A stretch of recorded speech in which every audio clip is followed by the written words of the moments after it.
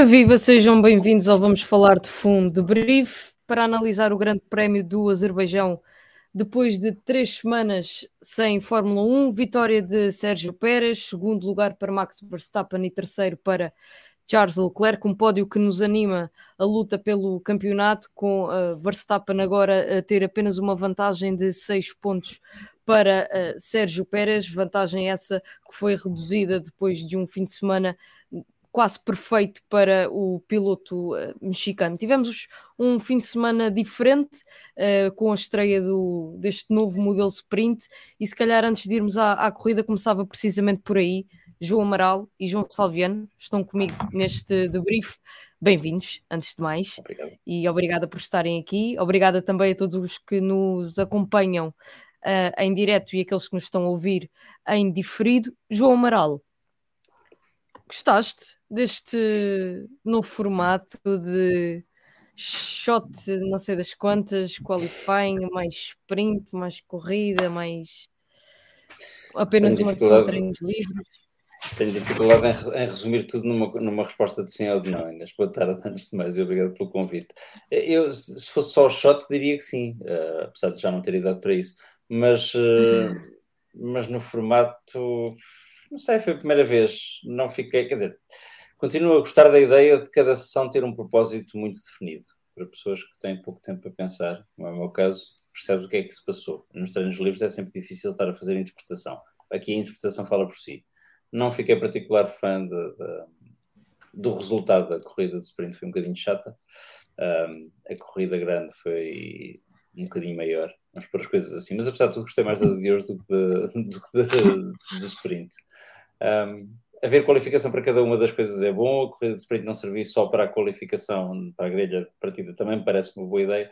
Não sei se é boa ideia manter este formato de fim de semana. Ainda agora no Sport TV estavam a perguntar se não é muito pesado para as equipas e para os pilotos. Eu tendo a ser um bocadinho, apesar de ter sempre preocupação com os direitos das pessoas, tendo sempre a ser um bocadinho despreocupado com o facto de ser pesado para os pilotos e para as equipas e para tudo mais. Quer dizer, é um espetáculo e a vida faz como faz.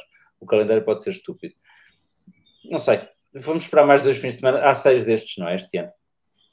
Sim, é mais 5. Há mais 5. Vamos esperar mais 1 ou 2 para ter uma posição mais definida quanto a isso. Não, deste primeiro fim de semana não fiquei particularmente fã. Como te digo, pode ser da pista. Não sei. Pode ser de uma pista em que a DRS não vale só o que costuma valer, vale o dobro ou o triplo. Gostei da corrida de hoje, já vamos falar dela, do fim de semana e do formato. Ainda não tenho uma opinião muito definida, mas se tivesse de dizer neste momento, se fosse uma questão de vida ou de morte, não. Obrigado. Estás em mute. Peço desculpa. João Salviano. Diga. O que é que acha? O que é que achou sobre estas inovações? Isto é para menores? Se não for para menores, começo já a dizer que foi uma bela merda. Mas eu devia estar inquietos. Eu continuo sem perceber porque é que não arriscaram no One Shot Qualify no Q3, no SQ3, o Sprint Qualifying Shootout. Porque o que nós vimos no Q3 foi 8 minutos de qualificação e 5 minutos foram eles a dar voltas para aquecer pneus e carregar baterias. E depois pelo meio fizeram 2 tentativas cada. Eu não entendo. Se era para isto, mais valia deixar estar como estava. Depois torna isto super complicado, porque depois tem regras muito específicas, que é para Q1, para o SQ1 e para o SQ2 tem que usar um jogo de pneus médios novos em cada. Depois no SQ3 tem que usar um jogo de pneus macios novos. Havia 2 casos de pilotos que chegaram à qualificação para a sprint e já não tinham jogos de pneus novos para usar. Foi o caso do Norris e do Tsunoda. Mas não havia nada previsto para penalizar isto. Portanto, isto tornou-se uma vantagem para estas equipas que apostaram claramente em tentarem partir o mais à frente na corrida de domingo, gastando jogos de pneus extra na qualificação de sexta-feira, e conseguiram pontos com isso, não é? Porque o Norris e o Tsunoda saíram no top 10 hoje, no domingo, e acabaram os dois no top 10. E, portanto, o Norris faz 2 pontos, o Tsunoda faz 1. E eles vão ter que fechar rapidamente este buraco nos regulamentos para que isto não volte a acontecer. Eu não sei, eu acho que este formato de sprint é a melhor promoção a acabar-se com a sprint e a termos fins de semana de 2 dias. Não é?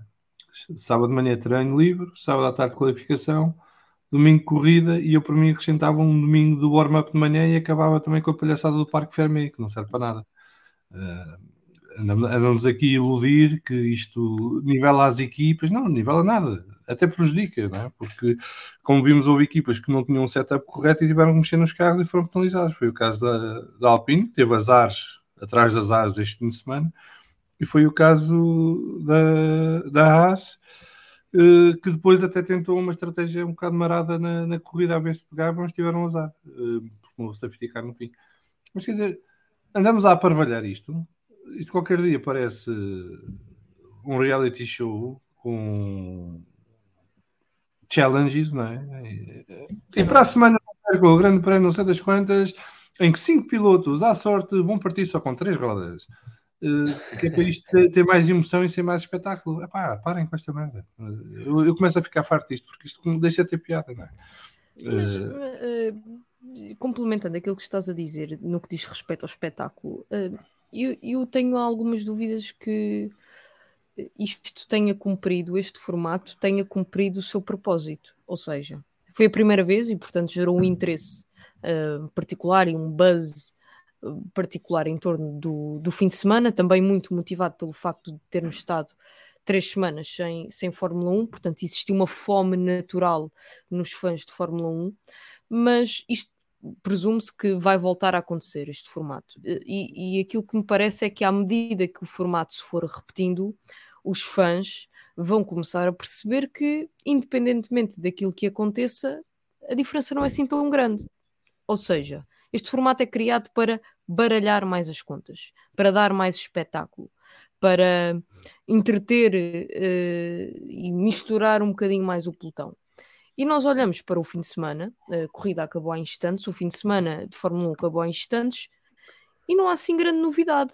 A Red Bull continua a melhorar, continua a ser a melhor equipa, o Ferrari, ok, melhorou ligeiramente por comparação aos primeiros 3 grandes prémios, mas foram 3 grandes prémios particularmente atípicos para os Ferrari. Aston Martin e Mercedes continuam lá em cima.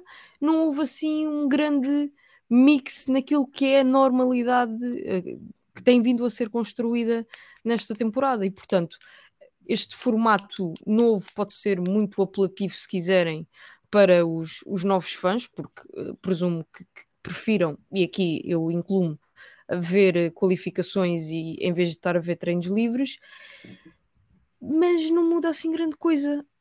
E o propósito, penso eu, também era baralhar um bocadinho as contas e trazer um bocadinho mais emoção à Fórmula 1, coisa que não acontece, para além da emoção óbvia, que é sempre mais emocionante estares a ver uma qualificação, uma sprint race, do que estás a ver um treino, mas isso é uma garantia à partida.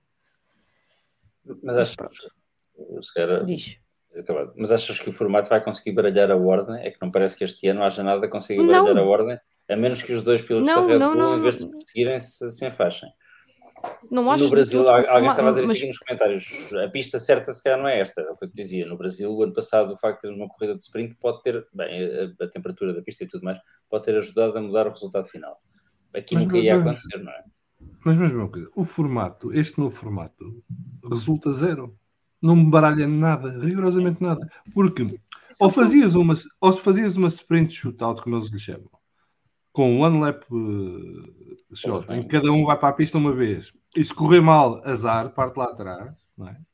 Por exemplo, os Aston Martin não conseguiam meter temperatura nos médios. Sim. Se fosse só uma volta, se calhar saíam fora do top 10. Sim. E depois na corrida iriam recuperar e isso poderia dar um espetáculo acrescido na corrida. Mas não, ficou tudo mais ou menos como estava. Com a desvantagem de que, não sei se repararam, a de sexta-feira até foi melhor a qualificação. Porque o Russell, por exemplo, ficou fora do top 10, não é? Porque os dois McLaren conseguiram entrar no top 10. E a da sprint até foi mais aborrecida, quer dizer, provocou menos alterações na ordem normal das equipas. Eu não sei, eu acho que se é para inventar, inventem a série e experimentem coisas que que normalmente não se fazem. Por exemplo, já estou por tudo, façam corridas invertidas. Aqui dava para ultrapassar. Também não. Aqui dava para ultrapassar. Façam, tentem, isso é para o espetáculo. Façam para o espetáculo. Agora, estar aqui com estas meias medidas que nem andam nem desatam, nem atam nem desatam, nem resolvem nem deixam resolver. Fica tudo na mesma. Eu acho que isto é abusar da paciência dos telespectadores, abusar da paciência dos espectadores e dos adeptos e massacrar as equipas com formatos estúpidos que não servem para nada. Eu não tenho pachorra para isto. É isto e a malta que acha que a DRS é fantástica e depois vimos o que é que deu o DRS hoje. Mas era aí que eu ia chegar. Eu acho que se é para inventar e a seguir aquilo que li no Twitter, não sei quem é que terá escrito isto, é uma conta de um tal Salviano. Vamos falar de fundo, não sei. Dizer que o DRS pelo menos não devia existir em todas as corridas. Há corridas em que não há necessidade de haver DRS. E esta é uma delas, quer dizer. E para quem diz que sem DRS não há ultrapassagens, eu recomendo qualquer uma das 60 temporadas de Fórmula 1 em que não havia DRS, quer dizer, havia ultrapassagens. Vejam a corrida do Bahrein deste ano, o Alonso fez duas que me recordo particularmente interessantes sem DRS. Portanto, há pistas em que o DRS não desajuda, e esta é uma delas, sim. Por isso também acho que não é a pista mais certa para experimentar um novo formato, porque há demasiadas variáveis. Bem, todas as pistas são um caso específico, mas esta em particular não parece fazer muito sentido este formato de fim de semana. Lê lá os comentários que nos vão chegando, Salviano, please. Antes de prosseguirmos na conversa. O Diogo Almeida diz que a continuar assim de Debrief não chega a Spa. O João Arrojado, bom domingo a todos, fim de semana aborrecido no geral, que só aqueceu no final. Alonso a mostrar como ultrapassar sem DRS e a Ferrari, como habitual, a deixar os pneus como torradas com manteiga. Pedro Dias a dizer que não foi a melhor das sprints, mas gosto deste formato, menos tempo de treinos, mais hipótese de erros e de baralhar as coisas. O Domínio Teixeira, achei que o formato não foi posto em prática na pista certa. O exemplo da pista de Interlagos, onde as duas sessões de sprint até correu bem, não foi neste formato, é certo. O Bernardo Figueiredo diz que o formato em si não vai alterar o estado de coisas na Fórmula 1. Se há 4 equipas mais fortes e só 8 é que pontuam no sprint, o normal é que se acentua a diferença entre os fortes e os fracos. Pedro Dias diz que este fã tem 40 anos de Fórmula 1, não sei a propósito de quê, mas acho que isto é a continuação de uma discussão de ontem no Twitter, e gosta do formato. Talvez apostasse no one-shot qualifying em vez da rapidinha. O Bernardo Figueiredo diz também que o Sargent disse esta semana que quem estiver lá atrás na sprint encara como se fosse uma sessão de treinos. Não chegam aos pontos nem ganham lugares para a grelha domingo, não lhes serve de nada. E isto é verdade. Quem estiver fora do top 10 nem cheira. O que é que anda a fazer na sprint? Passar tempo. Rui Barbosa, boa tarde a todos. Foi uma corrida um bocado chata e no que toca à sprint acho que não foi a pista certa. A organização muito fraca, vamos ter luta na Red Bull. E são os comentários que chegaram até agora. Muito bem, deixa-me só dar nota de uma informação que acaba de chegar. Isto, gravarmos o debrief logo a seguir ao Grande Prémio tem destas virtudes. É bom. A FIA está a investigar aquilo que aconteceu no final da corrida, na entrada das boxes.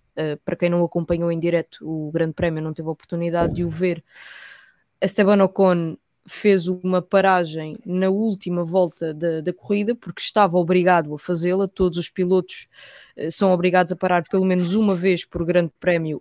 Esteban Ocon e Nico Hülkenberg saíram das boxes no início da corrida, não fizeram nenhuma paragem durante a corrida, na esperança de tentar algum safety car e conseguir algumas posições com isso.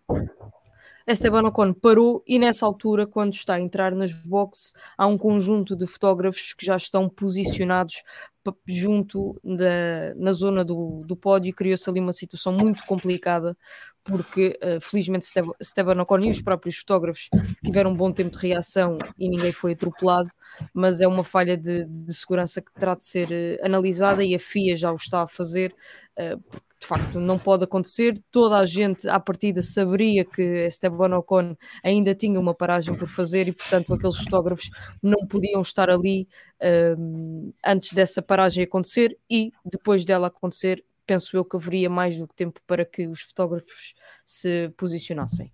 Não sei se querem fazer algum comentário sobre este assunto. Só para te dizer que vai sair uma regra nova, não. Porque cada vez que há um disparate, há uma regra nova. O disparate foi feito, há de vir uma regra nova. Ainda bem que proibiram, como alguém dizia com graça, as comemorações nos muros das boxes. Porque esse é que era o problema. Ou então só fazer uma regra nova sobre piercings. E hoje aconteceu, eu meto-me confusão, onde raio está a direção de corrida? Porque ninguém deve poder entrar em pista sem a direção de corrida da autorização. E das duas, uma. Ou isto é a Lagardère, e quem lhe apetece, quando acha que deve entrar, entra. Ou então a direção de corrida não dar ordens antes do tempo. Porque isto não é normal, não é? E não é a primeira vez nem a segunda que isto acontece no último ano e meio, digamos assim. Desde que o Sr. Masi saiu e entraram estes senhores. Antigamente era a dupla, não é? Este ano é só um. Mas a verdade é que isto continua a acontecer, que de repente quem não devia estar entra na pista. Então, mas não há controle, não há sistema, não há nada. Isto eu meto-me muita confusão. E agora vai cair em cima do promotor, isto de certeza. Como aconteceu na Austrália. Porque isto vai sempre aos mais Deixa-me fracos só ler. a culpa. O Ocon já falou sobre o assunto. Diz ele que é algo que não quer ver acontecer, é algo que ninguém quer que aconteça, que não percebe porque é que as celebrações de pódio começam a ser preparadas quando a corrida ainda está a acontecer, quando ainda havia uma volta por correr e pilotos que ainda não tinham parado. Congratula-se por não ter acontecido nada, mas diz que é de facto algo que deve ser discutido nos próximos dias ou ainda hoje, porque se ele tivesse falhado o ponto de travagem, teria acontecido uma desgraça. Felizmente não aconteceu, felizmente ninguém se aleijou, felizmente tudo acabou bem, mas é de facto uma falha de segurança que é incompreensível. Porque estavam naquela zona 20 pessoas à vontade ou mais. E já agora só aproveitar agora aqui este teatro só para mandar um abraço ao Miguel Oliveira e desejar-lhe rápidas melhoras. Teve uma queda no início da corrida do MotoGP e parece que tem o ombro deslocado. Que não seja nada mais grave que isso. Saiu de maca, sim. Recupere bem. Sim. Mais um abalroamento, não foi? Exato, Parece não sim. anda com sorte o Miguel. Não. Sim, Continuando. Foi idêntico, mas foi idêntico ao do Marco Marques, mas sim, não anda com sorte. Continuando, Vamos falar de na corridas? Fórmula 1, é isso. Comecemos pelos dois primeiros do pódio. Há um momento importante na corrida de Verstappen e de Sérgio Pérez, que é o momento em que Nick de Vries provoca o primeiro e único safety car da corrida. João Amaral, o que é que a Red Bull estava a pensar quando mandou parar o Verstappen antes da entrada do safety car, sendo que nós já vemos corridas há algum tempo, vocês há mais tempo, muito mais tempo do que eu, as pessoas que trabalham na Red Bull. Não me chames velhos. Não, eu é que parti com desvantagem, comecei demasiado tarde. As pessoas que trabalham na Red Bull ainda mais, portanto todos nós percebemos que aquilo era uma situação de eventual safety car. Ainda assim, a Red Bull mandou imediatamente parar Verstappen. Pode ter acontecido uma de três coisas. A primeira, podem-se ter distraído, acho que é normal, toda a gente comete erros e a Red Bull também. A segunda, podem ter apostado que o safety car ia ser convocado quando o Verstappen já estava nas boxes, e isso minimizava a desvantagem dele, pelo contrário, dava-lhe alguma vantagem, não é? Mantinha o status quo e toda a gente parava com as mesmas regras. Terceiro, menos verosímil, mas eu quero acreditar nisso, decidiram dar-nos alguma animação para o campeonato e, portanto, já que o Max tem alguma vantagem de mãos, e acho que isso é relativamente unânime, deram alguma vantagem ao Pérez. Enfim, como tudo na vida, o mais provável é o mais simples, e o mais simples foi terem cometido um erro, ou seja, foi terem mandado entrar sem terem reagido a tempo, o que não é muito habitual na Red Bull. Costumam ser os mais rápidos a reagir a todas as mudanças, pelo menos têm sido nos últimos 2 anos, a todas as mudanças de circunstâncias. Hoje não foram, para benefício do Sérgio Pérez, porque, enfim, a Red Bull, em termos de equipa, beneficia a mesma coisa. O campeonato fica ligeiramente mais interessante, ainda que não muito. Há um momento importante também, que é o momento da entrevista pós-corrida do Max Verstappen, em que o Damon Hill pergunta se o campeonato assim fica mais interessante, e ele reage com aquela... Enfim, hoje menos chorinhos do que estava ontem, o que foi bom. Eu estava à espera que ele se queixasse muito, e só reage com aquela calma dele a dizer, sim, ok, há dias em que não correm bem, mas sim, há muita coisa que aprendemos, faltam muitas corridas, e portanto não me parece, infelizmente, que vamos ter outra vez o Nico Rosberg e o Lewis Hamilton. Mas foi interessante desse ponto de vista. Não dava para fazer double stack ali, de facto. A Aston Martin tentou e ia correndo francamente mal, com o Russell ultrapassar o Lance Stroll à entrada das boxes. Portanto, havia como sempre, há muitas coisas a ponderar em muito poucos segundos. Qualquer que tenha sido a ponderação que eles fizeram, correu mal para o Max e correu bem para o Sérgio. Estou aqui a ver o tweet da convocatória dos stewards, que é: a FIA chama o seu próprio staff aos stewards. Isto levar-me a dizer muitas coisas, mas não posso.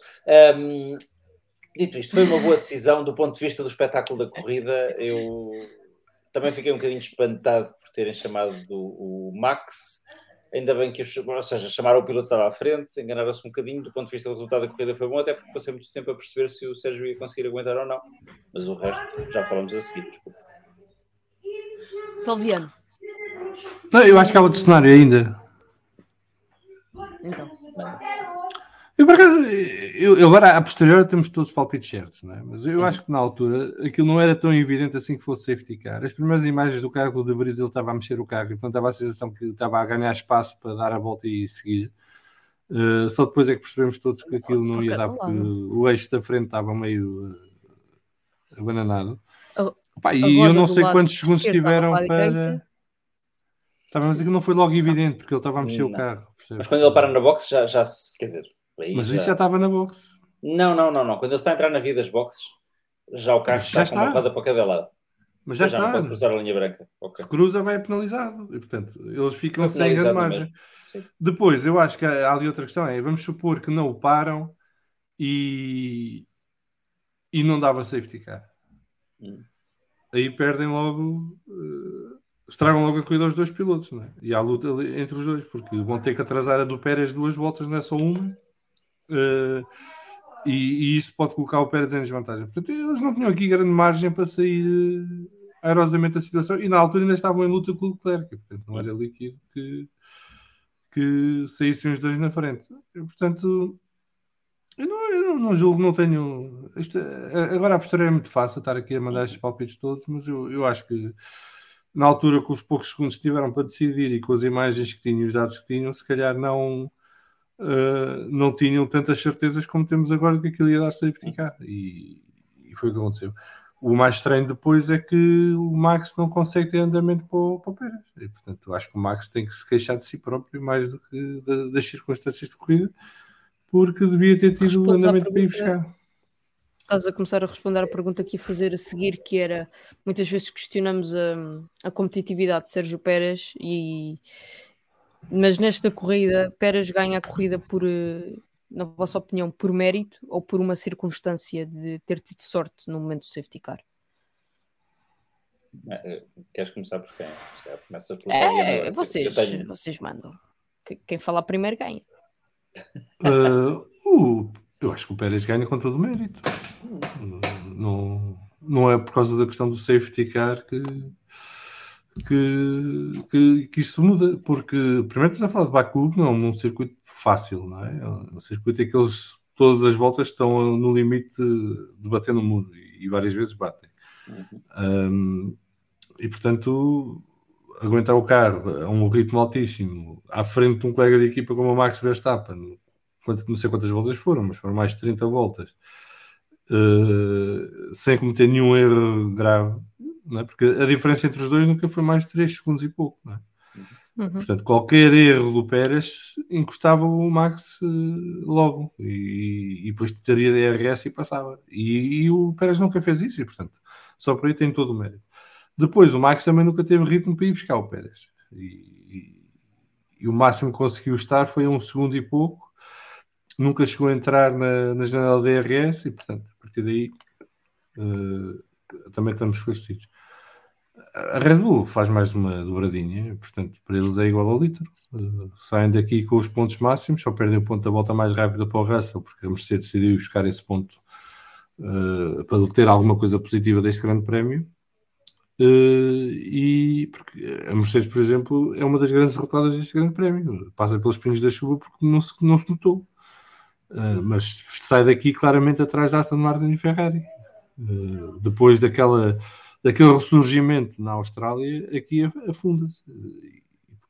E aqui supostamente já traria melhorias e já estavam a trabalhar noutro conceito e tudo mais. É óbvio que isso vai demorar tempo, mas estão a dar passos para trás para ver se dão passos para a frente. E vamos ver o que é que isto vai dar. Agora, lá na frente não há assim nada a apontar. Acho que o Leclerc faz uma grande corrida, sobretudo se olharmos para o que o Sainz fez com o mesmo carro. E, portanto, o episódio do safety car aqui não retira brilho a ninguém, diria assim. Exceto o De Vries, ficou fora de prova. Sim, estou de acordo contigo. Desculpa, Inês, não perguntaste nada, mas só para dar os meus 2 centímetros de pensamento sobre isto. Também acho que o mérito é todo do Pérez. Não, quer dizer, é como o Salviano diz, bolas de ter o Max Verstappen atrás, num carro exatamente igual e aguentá-lo sempre fora do DRS, da zona de DRS, não é para todos.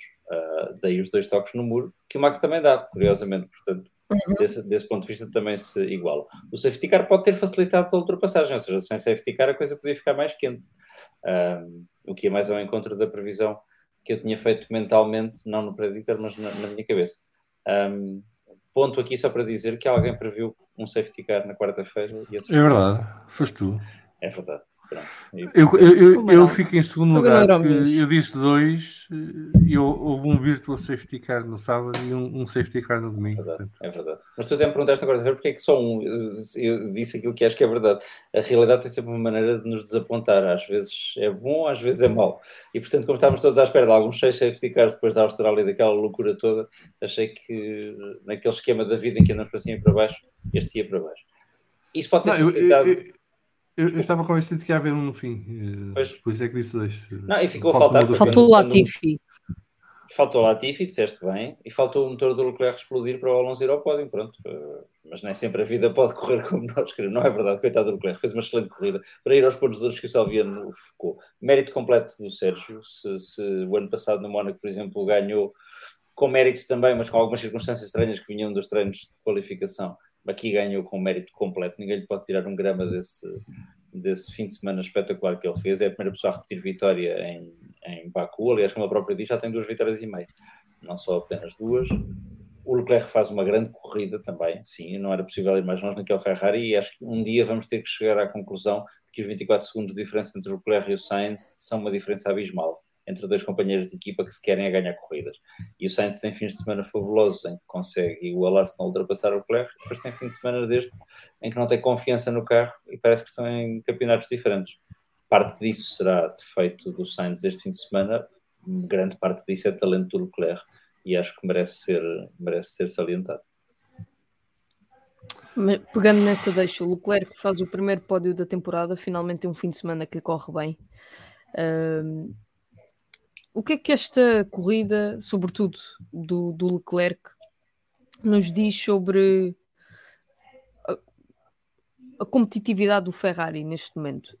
Ou seja, foi um grande prémio circunstancial a este circuito que oculta as fragilidades do Ferrari, ou podemos esperar daqui para a frente uma Ferrari no nível que vimos hoje? Salviano.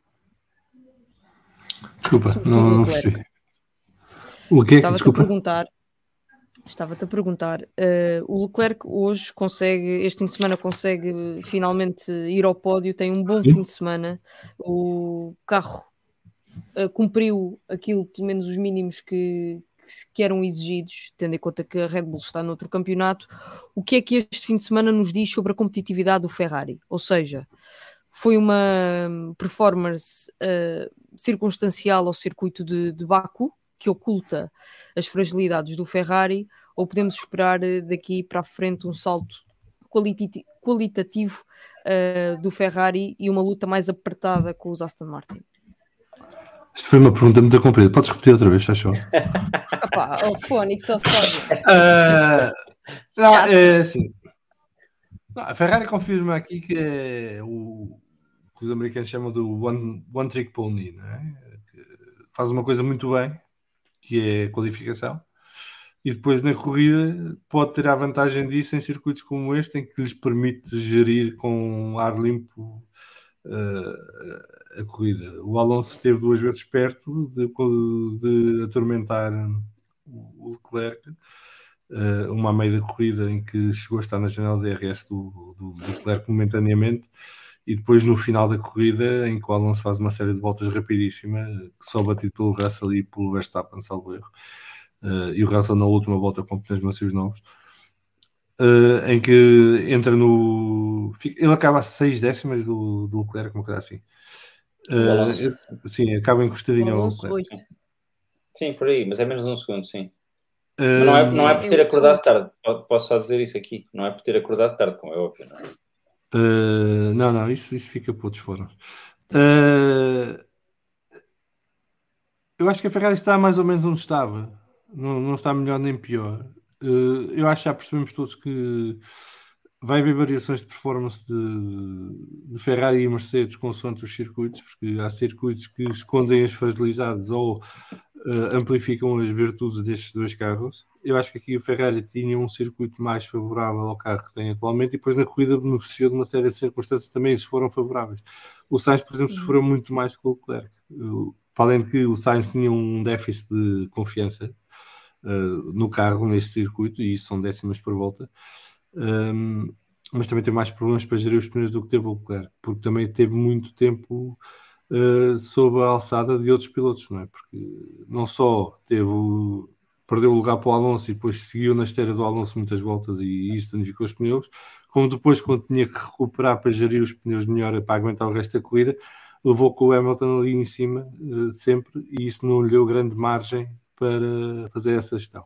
O Leclerc não, o Leclerc beneficiou de ter largado na pole position, apesar de ter sido logo passado pelos Red Bull no início da corrida e logo a seguir ao safety car, então ficou definido isso. Ficou com um caminho livre à sua frente, com ar limpo. O Alonso estava a uma distância relativamente segura para ele poder gerir, e isso permitiu-lhe manter a saúde dos pneus por muitas voltas e aguentar o ataque do Alonso, que tentou ser cirúrgico e tentou em dois momentos, se calhar faltou-lhe uma volta no final para poder concretizar a ultrapassagem, mas também não sabemos até que ponto é que o Leclerc ainda poderia ter ali alguma coisa de reserva. Agora, acho que bem, dois circuitos vão ser mais complicados para a Ferrari. Acho que Miami e Imola, se calhar vamos ver os Ferrari mais para trás um bocadinho outra vez. E vamos ver se a Mercedes não faz o caminho inverso, que é chegar-se mais à frente um bocadinho nesses dois circuitos. O que é para mim surpreendente é que vamos no quarto grande prémio e a Aston Martin continua igual assim mesmo. Portanto, aquilo que vimos nos primeiros três continuou aqui. Tiveram aquele problema do DRS nos treinos que os pôs na qualificação, que os prejudicou e que os fez sair mais atrás do que deveriam, tanto na sprint como no Grande Prémio. Mas nas duas corridas recuperaram posições, tiveram um ritmo forte e em situação normal eu diria até que o Alonso devia ter saído aqui terceiro, porque ele não devia ter saído em sexto na qualificação, devia ter sido em quarto. E se tinha saído em quarto com o ritmo de corrida que teve hoje, o Leclerc não sei se aguentava o terceiro lugar, mesmo partindo da pole position. Talvez. João Amaral, tu há bocado estavas a dizer que o Alonso não tinha acordado tarde.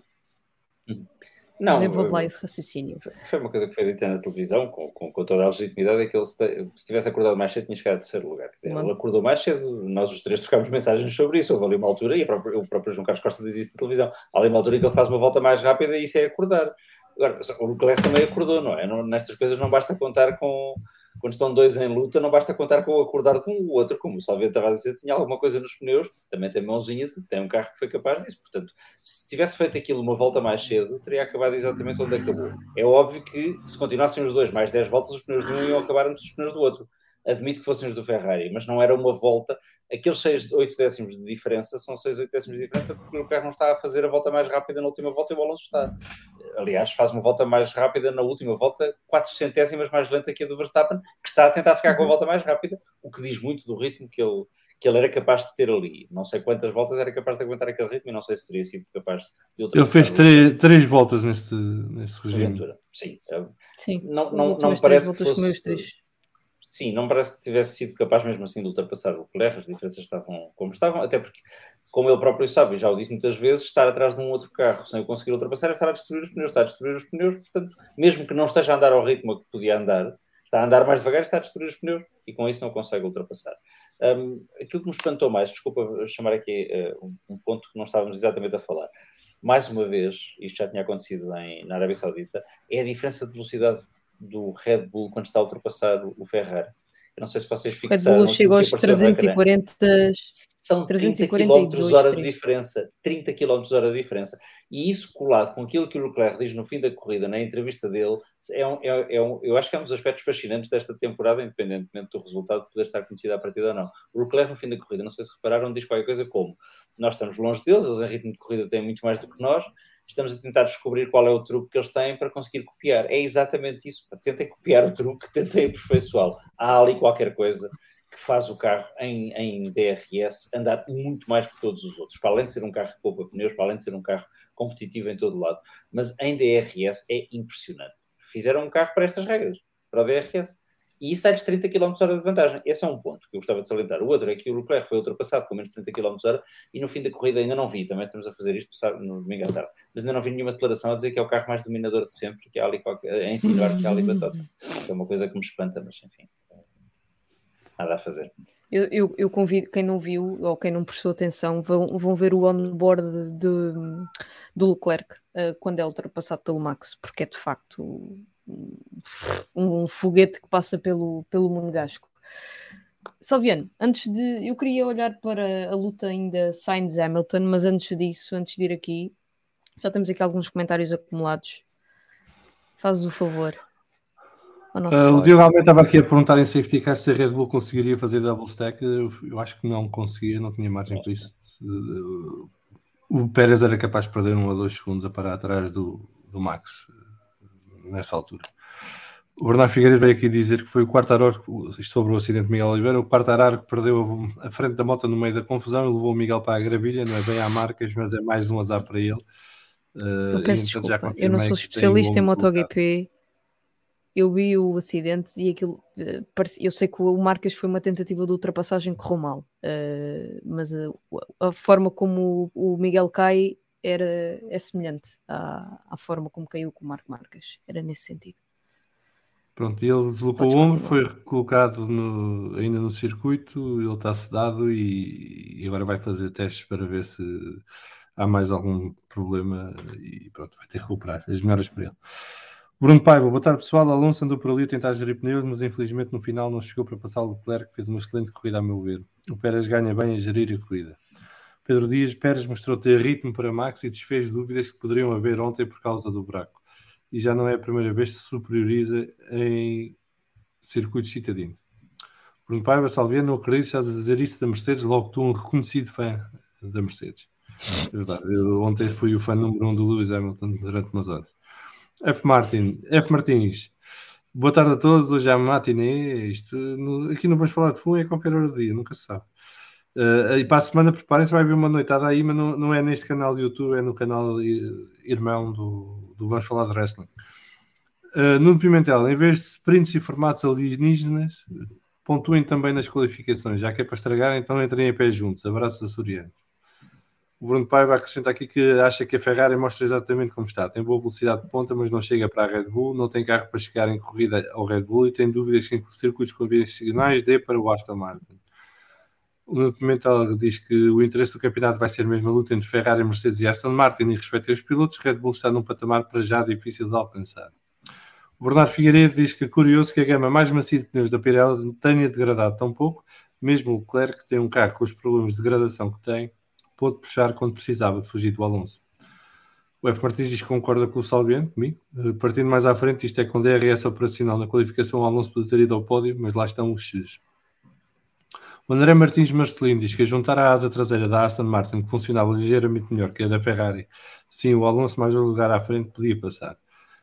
Funcionava a nível de apoio, não do DRS. O Aston Martin, não sei se repararam, mas isso é uma das coisas que a mim, porque eu estou doido no Aston Martin com mais atenção, por várias razões, é só pelo Alonso. Se tirarmos o DRS da equação, o carro estava bem melhor que nas primeiras 3 corridas e estava lá em cima em termos de velocidade de ponta. Já não era o déficit que vimos no Bahrein, na Austrália e Jeddah. Isto por si só já é um bom sinal de que podemos ter luta lá mais para a frente com a Red Bull. Agora ainda falta para isso, mas acho que a Aston Martin está a dar os passos certos para fechar pelo menos uma parte significativa da diferença que tem nesta altura para a Red Bull. Sim, esta era uma corrida difícil para eles, não é? A partida era das mais complicadas, sim. Boa. Até porque 2.2 km de reta. Sim. E foi a melhor equipa Mercedes, não é? Sim. Mais uma vez. Isso. Inês, não sei para onde é que queres ir, mas está feito o Fórum Quero ir TCF. para o Sainz Hamilton. Hã? Não Sainz percebi. Hamilton. Está feito o Fórum TCF. Quero ir para o Sainz Hamilton porque nós, durante um período da corrida, achamos que os pneus duros iam ter um drop significativo que poderia obrigar as equipas a fazer uma segunda paragem, e isso depois acabou por não se confirmar. Lewis Hamilton teve algumas voltas, penso que, sei lá, 10, 12, 13, alguns por aí, em zona de DRS de Carlos Sainz, e nunca o conseguiu ultrapassar. Porquê? Foi o desgaste de pneus, falta de velocidade de ponta naquele Mercedes, ou um Sainz que acordou para a vida, a meio da corrida? Deixa-me ler aqui o F. Martins, porque bem a propósito, diz que aliás o Hamilton com DRS chegou a um ponto que custou passar o lance sem DRS. Ok, o Mercedes não é um foguete, mas o Hamilton não disse isso ontem no fim do sprint. Ou seja, eu peço desculpa que eu este fim de semana não devia estar aqui porque vi muito pouca coisa de Fórmula 1. Ou seja, vi a corrida em direto, mas por exemplo, o sprint só vi ao fim do dia de ontem. E portanto não li tudo aquilo que vem na sequência das corridas. O que é péssimo para participar em podcasts destes, eu não vos devia dizer isso, podem-me despedir já. Mas é ótimo para a sanidade mental. Porque há malta que vê tudo e inventa na mesma. Portanto, assim, a única coisa que eu li ontem, por acaso, porque me apareceu no Google quando estava à procura de uma receita, confesso tudo, foi o Hamilton a queixar-se da falta de velocidade de ponta do Mercedes. Portanto, faz algum sentido que ele tenha tido dificuldade em ultrapassar o Sainz, mesmo estando na zona de DRS. Pelo menos foi assim que eu vi a corrida hoje. O Russell também se queixou do mesmo. Sim. O carro, independentemente, no fundo é a antítese do Red Bull, não é? O Red Bull chega ao DRS e de repente tem um foguete. Os Hércules C130 podem ter, agora para entrar aqui fingir que eu sei de aviões, têm uns motores a jato que lhes permitem descolar em metade da distância. É mais ou menos o que o Red Bull tem para as ultrapassagens, são os motores a jato que eles descobriram não sei onde. O Mercedes tem o contrário, tem umas velas a servir ali um bocadinho de arrasto na reta, coisa que a Aston Martin, como o Salviano dizia, tinha no início do campeonato e parece estar a conseguir resolver aos poucos, o que é bom. Foi uma luta interessante. Há quem diga, só porque já estamos aqui e ninguém nos ouve, há quem diga que o DRS da Aston Martin falhou porque eles estão a tentar copiar o da Red Bull e ainda não descobriram como é que funciona. Há quem diga até que estão a tentar copiar também essa parte do Red Bull, não é? Também essa parte. Certo. Se for isso, então aí há grande, porque isso não vai demorar muito tempo a resolver o problema. Mas era por isso que eu te dizia, desculpa Inês, eu estou a estragagar o podcast todo. Não, a gente está aqui a roubar o Debrief à Inês. Mas por isso é que eu fiquei contente com a resposta do Leclerc. É que a resposta do Leclerc é mesmo aquela resposta de quem diz, eles têm qualquer coisa e nós temos que tentar desenvolver o carro por aí, que é como quem diz. Foi assim que eu interpretei. Esta página às vezes é acusada de desinformação, o que é mentira, nunca desinforma, sou eu o autor da desinformação, que é como quem diz, nós já sabemos mais ou menos qual é a filosofia da coisa, ainda não conseguimos implementá-la. Pelo menos é o que eu quero acreditar. E estou confessada nisso. Desculpem. Will, sim. Eu queria só dizer uma coisa sobre a corrida do Hamilton, que apesar do 6º lugar não ser um lugar cativante para o Mercedes, eu não acho que o Hamilton faça uma má corrida no sentido em que ele é altamente prejudicado com o safety car, dá um trambolhão para fora dos pontos, inclusivamente, não quero estar a mentir, mas penso... Foi o principal prejudicado. 13º lugar, e consegue não só acabar à frente de um Aston Martin chamado Lance Stroll, que tem um carro que é rijo como tudo, que bate nos muros e não se desfaz, como consegue ficar à frente do companheiro de equipa de George Russell, que faz um recomeço de corrida drástico, perde 2 posições para o Stroll e para o Hamilton. Portanto, tendo em conta a forma como a corrida se desenvolveu para o lado do Hamilton, acabar em 6º lugar e ainda estar a tentar lutar pelo 5º de Carlos Sainz, não me parece que tenha sido uma má corrida para um piloto que não tinha confiança nenhuma no carro e aquele choro todo que temos ouvido falar. É verdade. E no rearranque atrás do safety car há 2 pilotos que fazem partidas fabulosas. Um chama-se Fernando Alonso, o outro chama-se Lewis Hamilton. E, portanto, a experiência, de facto, nesta Fórmula 1, passámos anos a ter pilotos quase com 16 anos, não é?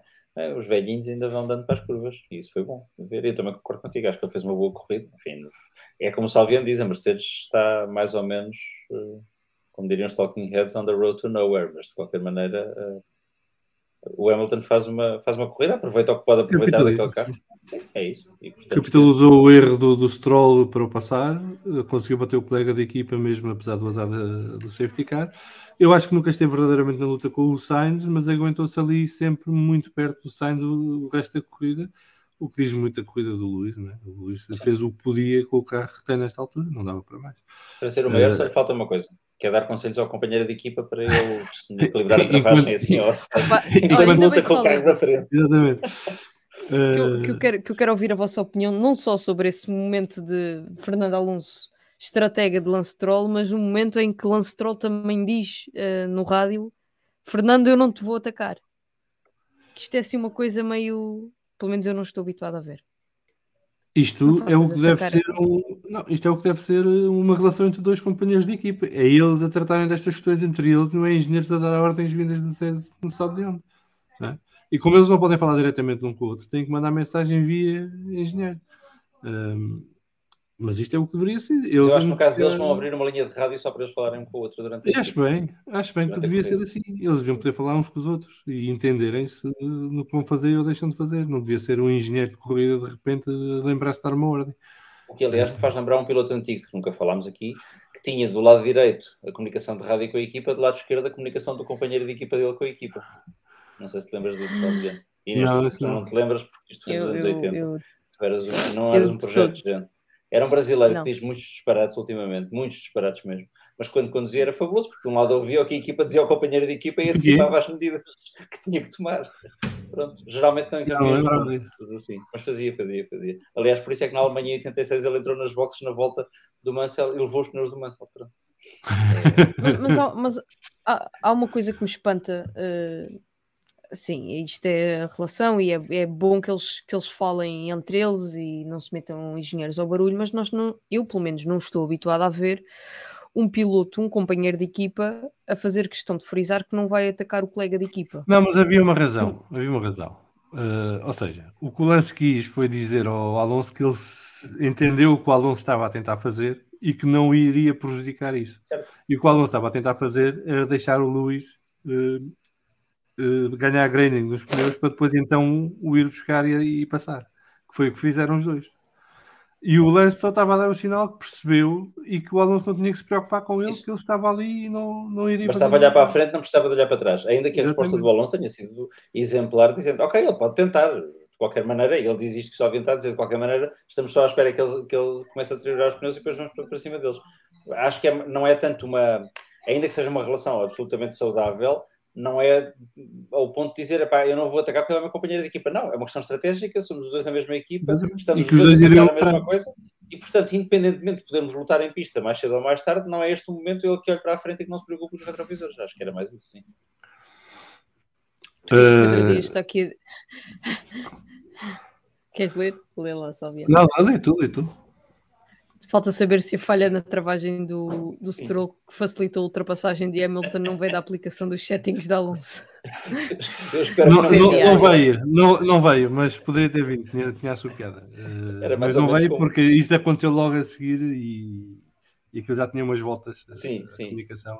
Se fosse assim, seria uma comunicação via rádio Lewis Hamilton. Eu não estou com isto a criticar o Lewis Hamilton, que é aquela comunicação típica da 14ª volta. Estes pneus acabaram, meu. E depois faz mais de 60 voltas com os pneus. Isso seria o Fernando Alonso a jogar póquer pelo rádio. Não pareceu que fosse o caso naquele caso, mas sim, era possível.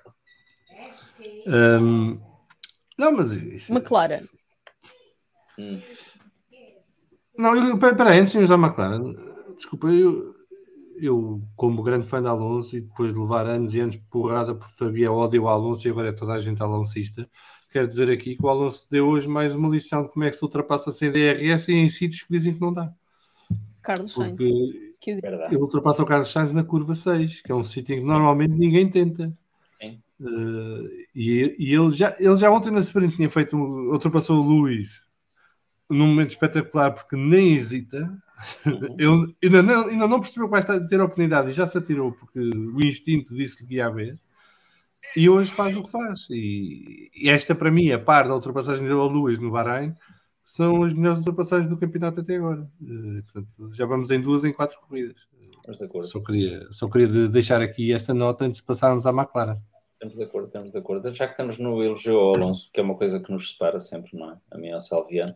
Deixa-me só dizer que alguns nos comentários também diziam que ele na Resistência, nos 2 anos que faz de Resistência, deve ter ganho consciência de tudo o que se passa à volta dele. Admito que a tenha aprimorado, que é normal.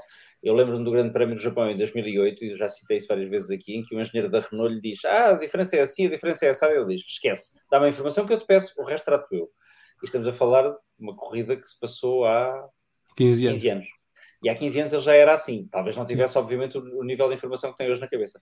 Mas é isso que faz dele um piloto à parte, independentemente da estatística e do feitio que muita gente gosta de lhe apontar. Vamos à McLaren, desculpa.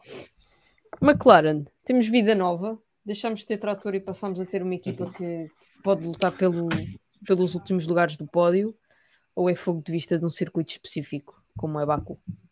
Eu acho que continua o trator, é um bocadinho melhor.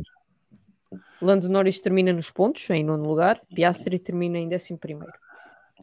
É um trator um bocadinho melhor, mas eles aqui também tiveram a sorte da Alpine ter tido o fim de semana que teve. Porque normalmente a Alpine teria fechado o top 10. E tinha carro para isto, como vimos hoje com o Gasly também colocou, apesar de que isto foi uma corrida que eles já sabiam à partida muito dificilmente se iria transformar em algo de produtivo. A McLaren tem o Norris, que é um bom piloto e consistente e rápido, e portanto que aproveita o que pode aproveitar e tira o máximo do carro. O Piastri está a crescer de rendimento e também que está a começar a esconder as fragilidades do carro e conseguir trazer resultados. Ele hoje acaba 11º, salvo erro. Sim, 11º. Sim. E o carro está um bocadinho melhor. Acho que ainda está longe do que precisa de estar. Eu meto-me muita confusão que a McLaren ainda está longe do carro que tinha o ano passado, enquanto que os outros que andaram para a frente, eles não só andaram para trás, como ainda nem sequer recuperaram o atraso com que partiram este ano. Mas estão a andar na boa direção, apesar de tudo. Sim. Também era difícil andar mais para trás. O fundo novo, sim, é verdade, mas o fundo podiam, apesar de tudo, introduzir melhorias e o carro ficar mais ou menos na mesma, não é? Isso acontece. Sim. Mesmo sendo uma ciência mais ou menos exata, às vezes acontece. E o fundo novo trouxe melhorias e isso é bom. É o que diz. Eu acho que o Piastri, não fazendo nada, como dizem os ingleses ou os americanos, não trazendo fogo de artifício, está a confirmar-se como um piloto talentoso que tem absolutamente lugar na Fórmula 1. Ontem viu-se isso na sprint, já se viu isso em qualificação, e estar relativamente perto do Norris ao fim de 4 corridas não é para todos. O Norris é um caso sério de piloto. Mas é como disse, está muito longe de onde precisava de estar. Agora, tem a sorte de facto de estar... A Alpine está na Fórmula 1. Enquanto a Alpine estiver na Fórmula 1, pode acontecer, As não é? As canelas. Não, repara, eu digo isto da Alpine, falta-nos aqui o Conde de Monza para dizer que é a melhor equipa de sempre. Não, a Alpine, eu falo da Alpine como falo da Académica, porque eu tenho uma paixão que vai comigo até ao fim. Sim, é com dor, não é? É um bocadinho, mas a Académica nos seus bons tempos era capaz de ganhar ao Benfica do Eusébio num domingo e no domingo seguinte perder 4-0 com o Leixões. A Alpine é capaz de fazer performances fabulosas e, por exemplo, este fim de semana eu acho que o Gasly, das duas uma, ou não lhe pagam o ordenado porque ele não apareceu, ou ele pede uma indenização à Alpine porque não lhe deram carro. Mas, quer dizer, faz-me alguma impressão, porque é um piloto também talentoso, sem dúvida nenhuma. Fez uma corrida fabulosa ainda há 4 semanas, não estou a ir. E de repente é este fim de semana de pesadelo. O Ocon. O gajo há 4 semanas fez uma grande corrida e depois mete o colega fora e fica com os dois espetados no muro. Não é? Sim, mas em termos de performance pura, independentemente do acidente. Sim. Estava lá, estava na luta. Sim, é isso. E os carros estavam a mostrar aquilo que valiam. Agora, para quem tem um team principal ou team manager ou o que seja, que diz que tem que lutar pelo segundo lugar. Sim, para quem tem um Otmar que depois, vendo os carros fazer isto com as expectativas bem lá em cima. Não, mas ele, repara, ele pôs lá bem em cima, não é assim tão em cima, porque ele disse que vai lutar pelo segundo lugar com a Ferrari. Sim, exato. Que está em 4º lugar, mas tudo bem. Ele estava a referir-se a outra categoria, portanto, não era Fórmula 1, era outra coisa, certo? Ele está a lutar pelo segundo lugar do segundo pelotão. Sim, certo, gosto disso. Mas a McLaren, desculpa Inês, respondendo à tua pergunta, porque isto está um bocadinho disciplinado, a McLaren está melhor, e isso é bom. A Alfa Romeo, por exemplo, este fim de semana também teve um fim de semana desastroso, não é? Portanto, a McLaren tem que aproveitar todos esses buraquinhos e todos esses maus fins de semana dos outros para conseguir amealhar o que conseguir. Mas a Alfa Romeo teve melhor que a Alpine, no sentido em que ao menos conseguiram liderar alguma coisa. Lideraram o fim da tabela. Paragens nas boxes? Sim. Não, lideraram o fim da tabela. E não foi quem parou mais vezes nas boxes, não foram eles? Se foram, foi o Bottas. E conseguiu ser Sim, dobrado. só o Bottas foram 3. Sim. E por isso foi dobrado. Pronto. E o Zul fez 2 e abandonou. E, portanto, Sim. True. Sim. Portanto, são 5 paragens quando os outros só fizeram 2. Ainda bem que a Audi já tratou do negócio, não é? Porque senão... Está feito. Isto então sabes. Isto agora é aqueles anos de paz e alegria, porque há dinheiro, não falta nada e não há pressão, porque ainda não são o que tem que ser. Quando começar a Audi a série é que vamos ver. Falar de um momento de tensão que aconteceu ontem. Não. Entre o campeão do mundo e um gigantone que anda por lá, chamado George Russell. Não sei se querem, mas antes de ir aí... Vamos ao fórum, só ler as mensagens. Exato. Ou isso, ou se quiser acrescentar mais alguma coisa sobre esta corrida, antes de irmos... Fazemos as duas coisas. Deixa-me falar as mensagens no fórum, depois acrescentamos o que temos a acrescentar e vamos ao Gigantone. O André Martins Marcelino, o Sainz nunca acordou para a corrida, o Mercedes é que já tinha os pneus piores. O João Daniel aqui a perguntar, então mas o Debrief não era o melhor do mundo? É verdade, eu lembro-me, eu estava lá. Eu estava em Monza, quando venderam o gajo como se fosse a 8ª maravilha do mundo. Eu fiquei de pé atrás na altura. E agora, olha, ainda é pior do que eu pensava. F. Martins, vou deixar o debrief mais tarde. Boa ação. Abraço, F. Martins. Depois retomarás então o debrief. Pedro Dias, o Ferrari parecia ter melhor tração que o Mercedes a sair das curvas e parecia mais confortável na curva rápida antes da reta da meta. O Lewis Hamilton ganhava quase todo o circuito, mas esperava no último setor. Pois, mas o último setor é o que interessa para ultrapassar. E isso permitiu ao Sainz ir gerindo muito bem a corrida. Não sei se queres acrescentar mais alguma coisa. Eu só quero acrescentar o próximo capítulo. Então vá. João Amaral, mais alguma coisa sobre a corrida de hoje? Só para falar do último lugar pontuável, acho que merece. Não foi no último debrief, foi no penúltimo debrief. Falámos do azar que o Tsunoda teve na última volta, acho que foi na Arábia Saudita, quando se deixou ultrapassar e deu um grito lancinante de dor que até a mim me doeu. Pronto, nós conseguimos 10º lugar e o Tsunoda está um bocadinho mais crescido. Isto não é uma piada à altura, mas está um bocadinho mais crescido mentalmente e consegue. Bem, sei que tem um companheiro de equipa que tem facilitado a tarefa dele no sentido da liderança, mas apesar de tudo conseguiu um ponto que foi bom e sobretudo porque foi francamente prejudicado creio que foi na qualificação, não foi? Que há uma bandeira vermelha quando ele vai começar a sua volta, a sua última tentativa. Sim, ele está a ver sim. E isso mais uma vez é um azar. Não, quando ele vai terminar a volta, acho eu. Ele vai terminar a volta, bom, seja como for. Há uma volta que ia ser rápida e acaba porque há uma bandeira vermelha. Pronto, conseguiu compensar um bocadinho, isso é bom e acho que merece pelo menos uma menção. Pequena que seja. E ontem teve o companheiro de equipa a levar-lhe metade da asa da frente, que depois fez com que ele soltasse pneus a meio da pista. Mas indo ao Gigantone e ao senhor campeão do mundo, foi exagerada para vocês? Não, tenho outra pergunta. Tenho outra pergunta. Qual de vocês é que achou que o Max ia sacar de um banano? E mandaram um banano ao Russell? Não. Sim. Tipo nós todos já vimos o Max quase sacar um banano a um piloto. Por acaso está na Alpine agora. Pois é. E também é meio gigantone. Também é meio gigantone. Ele tem problema com alturas. Mas essa foi bastante mais grave em pista do que esta. Portanto, banano não achei. Não sei se calhar o Salviano achou que ele ia dar uma cabeçada. Não, houve um momento no fim que aquilo ele hesitou. Porque quando o Russell lhe vira a costa e vai embora, ele hesitou de boa trás e manda-te um estouro. E depois decidiu chamar-lhe dickhead e ficar por ali. Eu gosto da postura corporal do Max, que é tipo de bad boy. Tu gostas de tudo do Max, não é só da postura corporal. Eu vou dizer assim, no lugar do Max tinha ido atrás do Russell e puxava-o e dizia, mas que é isto, meu? Viras-me as costas, levas um estouro. Não lhe dava, mas lhe avisava. Boa, finalmente temos um ponto em que nós estamos de acordo. Não, aquilo que os negros vai tudo. Não, a pior coisa que podem fazer, estás a discutir com alguém e alguém te virar as costas e vai embora. Estou só a dizer isto, estou a salientar aqui alguma pequena discórdia que tínhamos, porque eu sei que no que toca ao ponto fulcral estamos mais ou menos de acordo. Portanto, eu percebo o que estás a dizer, mas o Max, se tivesse dado um estouro, era ainda exagerar mais na reação. Sim, faz parte. Só perdia com isso. Só acabaram de sair do carro.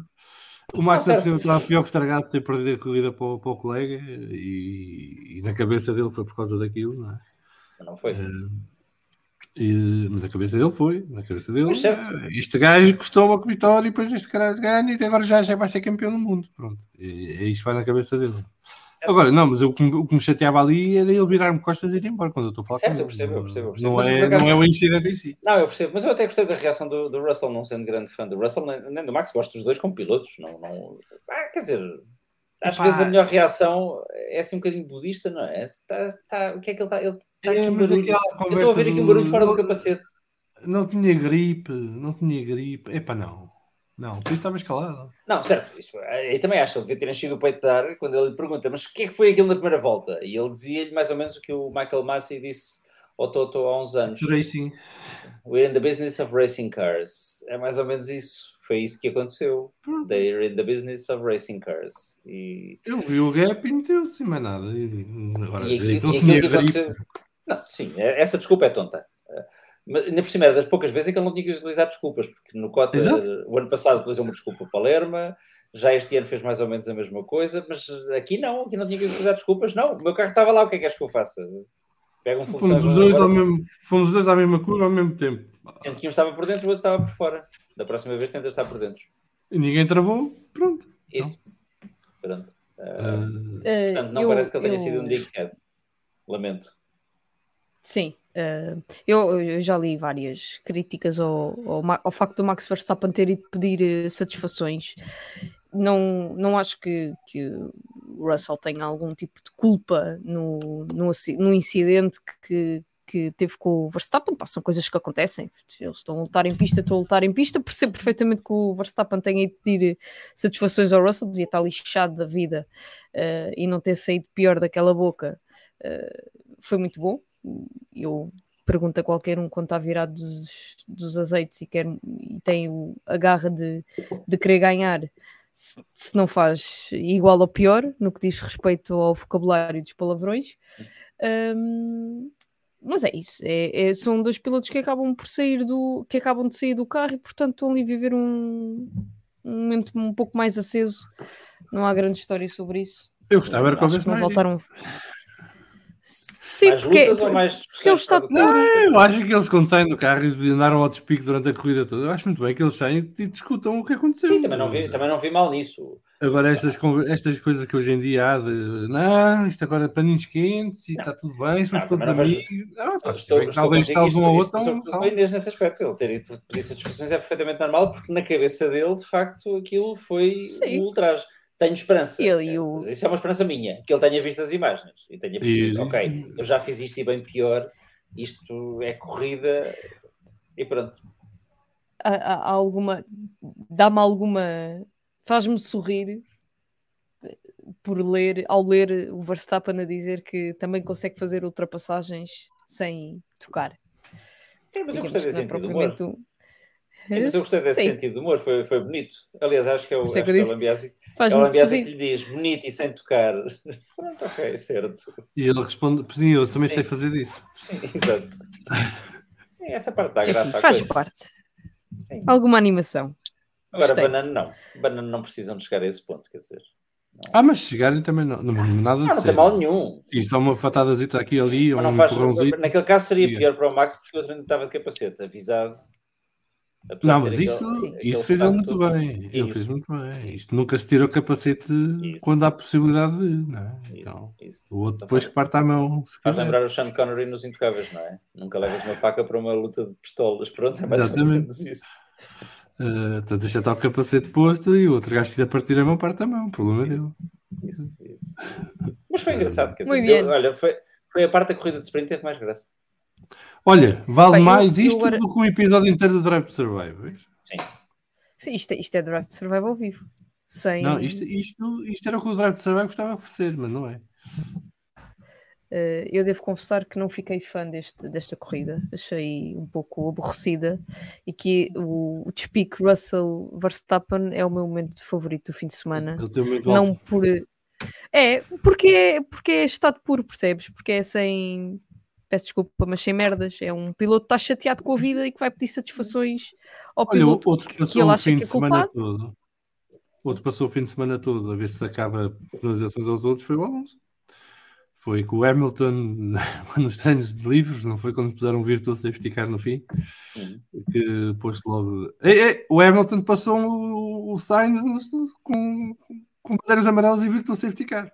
A ver se acaba a penalização para o Hamilton. Depois foi ontem, no fim da sprint, a dizer: não, ele fechou-me para o muro. Eu fui ver a repetição. Mais uma vez. Aquilo dentro do carro deve gostar, mas o resto no final foi mal. Diga-me só uma coisa antes de acabarmos. É verdade que o Alonso e o Sainz já não estão nos melhores termos? Ou tem sido só encontram-se muitas vezes em pista? Há esse rumor, pelo menos. Há esse rumor, eu acho que pode valer tanto como o da Taylor Swift, mas de qualquer maneira, como vocês sabem, Exato. Coisas, e hoje mais uma vez em pista eles encontraram-se. Olha, se há, nunca tinha visto nada, só vi malta a comentar. Não, já há 4 semanas na Austrália se dizia isso, que havia desentendimentos. Sim. Pelo menos eu ainda não vi nada, para ser sincera, não ouvi nenhuma declaração, nem vi nada que sustente esse rumor. Agora, que o rumor existe. Pode ser que em Miami eles se encontrem mais uma vez em pista. O pai Sainz é muito amigo do Alonso e, portanto, acho que se houvesse alguma tensão entre os dois, que o pai Sainz tentaria resolver logo na hora. Não, é porque são são da mesma idade, portanto, entendem-se melhor. Quase. E faz muito sentido porque, corrijam-me se estiver errada, mas se houvesse algum tipo de animosidade entre eles, não sei se o Alonso teria vindo ao público a defender o Alonso, agora estou a lembrar. O Alonso a seguir ao Grande Prémio da Austrália tentou safar o Sainz da penalização? Sim. Bem, vamos lá ver. Ele disse que não concordava com a penalização, daí a tentar safar o Sainz da penalização vai uma distância, mas sim. Não, daquela penalização. Não, ele disse isso, ele disse que não entendia a penalização. Deu-lhe jeito, de qualquer maneira. Certo, mas tu tens um conflito com um tipo, não vais dizer uma coisa dessas. Acho eu, não sei. Eu acho que o Alonso também dava para muito bem. Não parece, e já ontem ele não falou com animosidade contra o Sainz, disse só que este gajo fechou uma porta, mandou para o muro. Como diz, como qualquer outro gajo que faça o mesmo. Não sei, eu acho que isso, se fosse verdade, os jornais espanhóis já andavam a fazer uma festa e ninguém se entendia.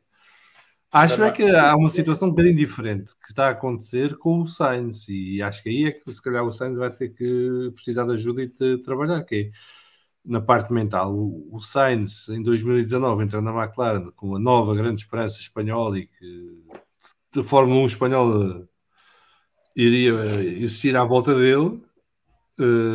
O Sainz faz um bom ano em 2019, faz um bom ano em 2020 na McLaren, vai para a Ferrari, que seria o auge, e regressa o Alonso e desapareceu toda a cobertura mediática do Sainz e passou a ser Alonso. E já nos estamos a desviar um bocadinho, mas lamento imenso. Isto de gravar a seguir ao Grande Prémio dá para tudo. Não, esta parte é boa, porque é para o nosso público espanhol, temos muito, como sabes, exatamente. Não é? Exato. Isto é a propósito, é o segmento Nuestros Hermanos. Tu tens sobretudo este ano, é impressionante o hype que anda à volta de Fernando Alonso. No bom sentido, todo aquele hype, num sentido completamente diferente, mas todo aquele hype que existia à volta do Vettel, quase que passou para o Alonso, sendo que no caso do Alonso é pelos resultados que ele tem apresentado em pista. E de repente o Alonso, e quem acompanhou a carreira do Alonso deverá achar muita piada a este momento, porque ele foi sempre visto, segundo aquilo que me contam, como o patinho feio do circo Fórmula 1, e neste momento é o rei desta porra toda. E isso para o Sainz, no que diz respeito à disputa mediática nos jornais espanhóis, também não será bom. Ainda por cima tem um piloto que foi 3 vezes ao pódio. Mas para os mais novos, o Alonso teve períodos de grande popularidade e períodos de grande infâmia, digamos assim. Em 2005 e 2006 teve grande popularidade porque acabou com o reinado da Ferrari e do Schumacher. Portanto, a malta italiana e tifosi não achou grande piada, mas o resto da malta ficou toda contente porque finalmente alguém batia aqueles gajos.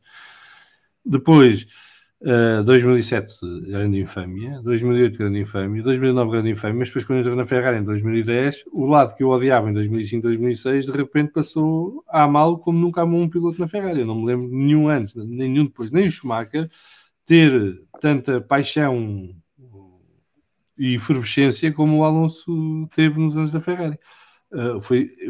E até hoje eu acho que Alonso e Ferrari foi o melhor casamento que já houve em Maranello, porque aquilo era uma química perfeita entre piloto e equipa, apesar das coisas não funcionarem.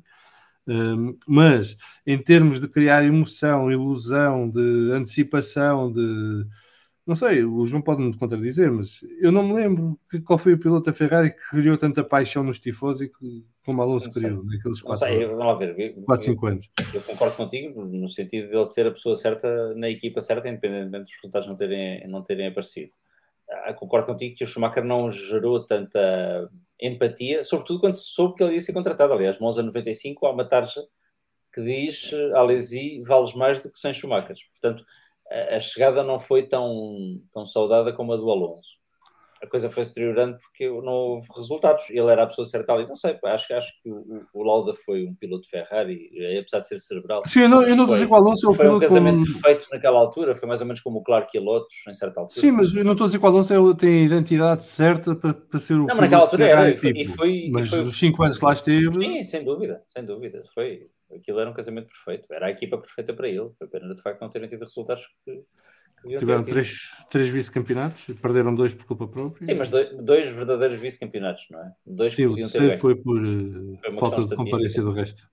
Sim, mas foi pena. É giro ver este renascimento do Fernando Alonso, mesmo para quem... Eu sei que nós os dois somos um bocadinho suspeitos porque somos fãs, mas mesmo para quem não é, eu acho que é um ponto de interesse na Fórmula 1 atual. É um tipo de 41 anos estar a fazer este campeonato e ver até onde é que ele aguenta. Acho que é sobretudo interessante para o Lewis Hamilton, que diz aqui o Francisco que estava triste com este mediatismo, mas deve estar contente a pensar, espera lá, tem 38 anos, se calhar ainda dura mais uns anos, ainda consigo fazer este número. Sim, mais... é uma boa referência. Sim, e o Hamilton, de resto, este fim de semana disse inclusivamente que não quer ficar só mais um ano. Sim, quer ficar mais do que um ano, portanto. Teremos 2 quarentões, esperemos nós, a dar espetáculo na Fórmula 1 durante mais algum tempo. Eu cheiro-me que o problema do Hamilton vai ser que podem não lhe querer dar mais do que um ano. Na Mercedes, sim. Eu acho que a Mercedes não lhe vai querer dar mais do que contratos de um ano, 1 mais 1. Foi o que chateou o Alonso na Alpine, por exemplo. A altura em que a Aston Martin se chega à frente. Ou a Ferrari faz uma troca. Imagina, não, eu gostava de ver os dois na mesma equipa outra vez. Imagina. Olha, porque não os dois na Ferrari para acabar? Isso já não volta a acontecer. Citando um autor italiano, não se volta onde se foi feliz. Quem é que foi feliz na Ferrari? O Alonso ainda foi um bocadinho. A espaços, no geral. Mas muito bem. Desculpem, eu estraguei tudo hoje. Não estragaste nada. Muito obrigada, amigos, por terem vindo. Obrigado a quem nos acompanhou em direto.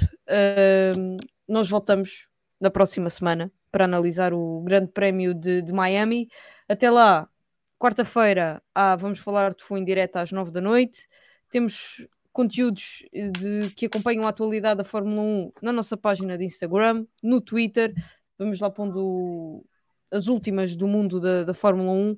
João Amaral e João Salviano. Muito obrigada. Diga lá, João Salviano. Espera. Não, é que há mais coisas aqui. Não está. Pronto, não prestas atenção ao chat. Fazer mal, não sabes. Não, é só para dizer que amanhã é o regresso do VFF e motociclismo, às 9h30 de Portugal Continental, 21h30 de Portugal Continental, menos 1 hora nos Açores. Terça-feira teremos um especial WRC às 21 horas Portugal Continental, menos 1 hora nos Açores, e estejam atentos porque vai ser bem especial e bem interessante. E depois então quarta-feira, como dizia a Inês, cá estaremos para Vamos Falar de F1, quinta-feira para o VFF e o NASCAR, e temos agora o Sextas de F1 que estreou esta semana, na sexta-feira de manhã, e que regressa na próxima sexta-feira às 9 da manhã para mais uma conversa. Desta semana vamos ter o Miguel Bento, do Red Weasel, e vamos falar um bocadinho sobre o Grande Prémio de Miami, mas também sobre as várias corridas do fim de semana e também do mundo do iRacing e do streaming, onde há muitas coisas a acontecer e muita gente boa a correr. E agora não te interrompo mais. Quer dizer, só mais uma vez. E agradecer às nossas e aos nossos patronos o apoio que dão ao podcast, que é sempre importante, e que podem apoiar via patreon.com/bff1. Mais todos os endereços para tudo o que podem subscrever, vamos falar de futebol, estão na descrição do episódio no YouTube e nos podcasts. Já está, doutor? Já, agora podes. Já está, doutor? Muito obrigada. O Debrief regressa seguramente na próxima segunda-feira. Não vamos gravar domingo, do domingo da corrida, vamos gravar o Debrief. Show. Vamos gravar o o debrief na segunda-feira. Até lá, beijinhos e abraços. Mais uma vez, obrigada por nos terem acompanhado.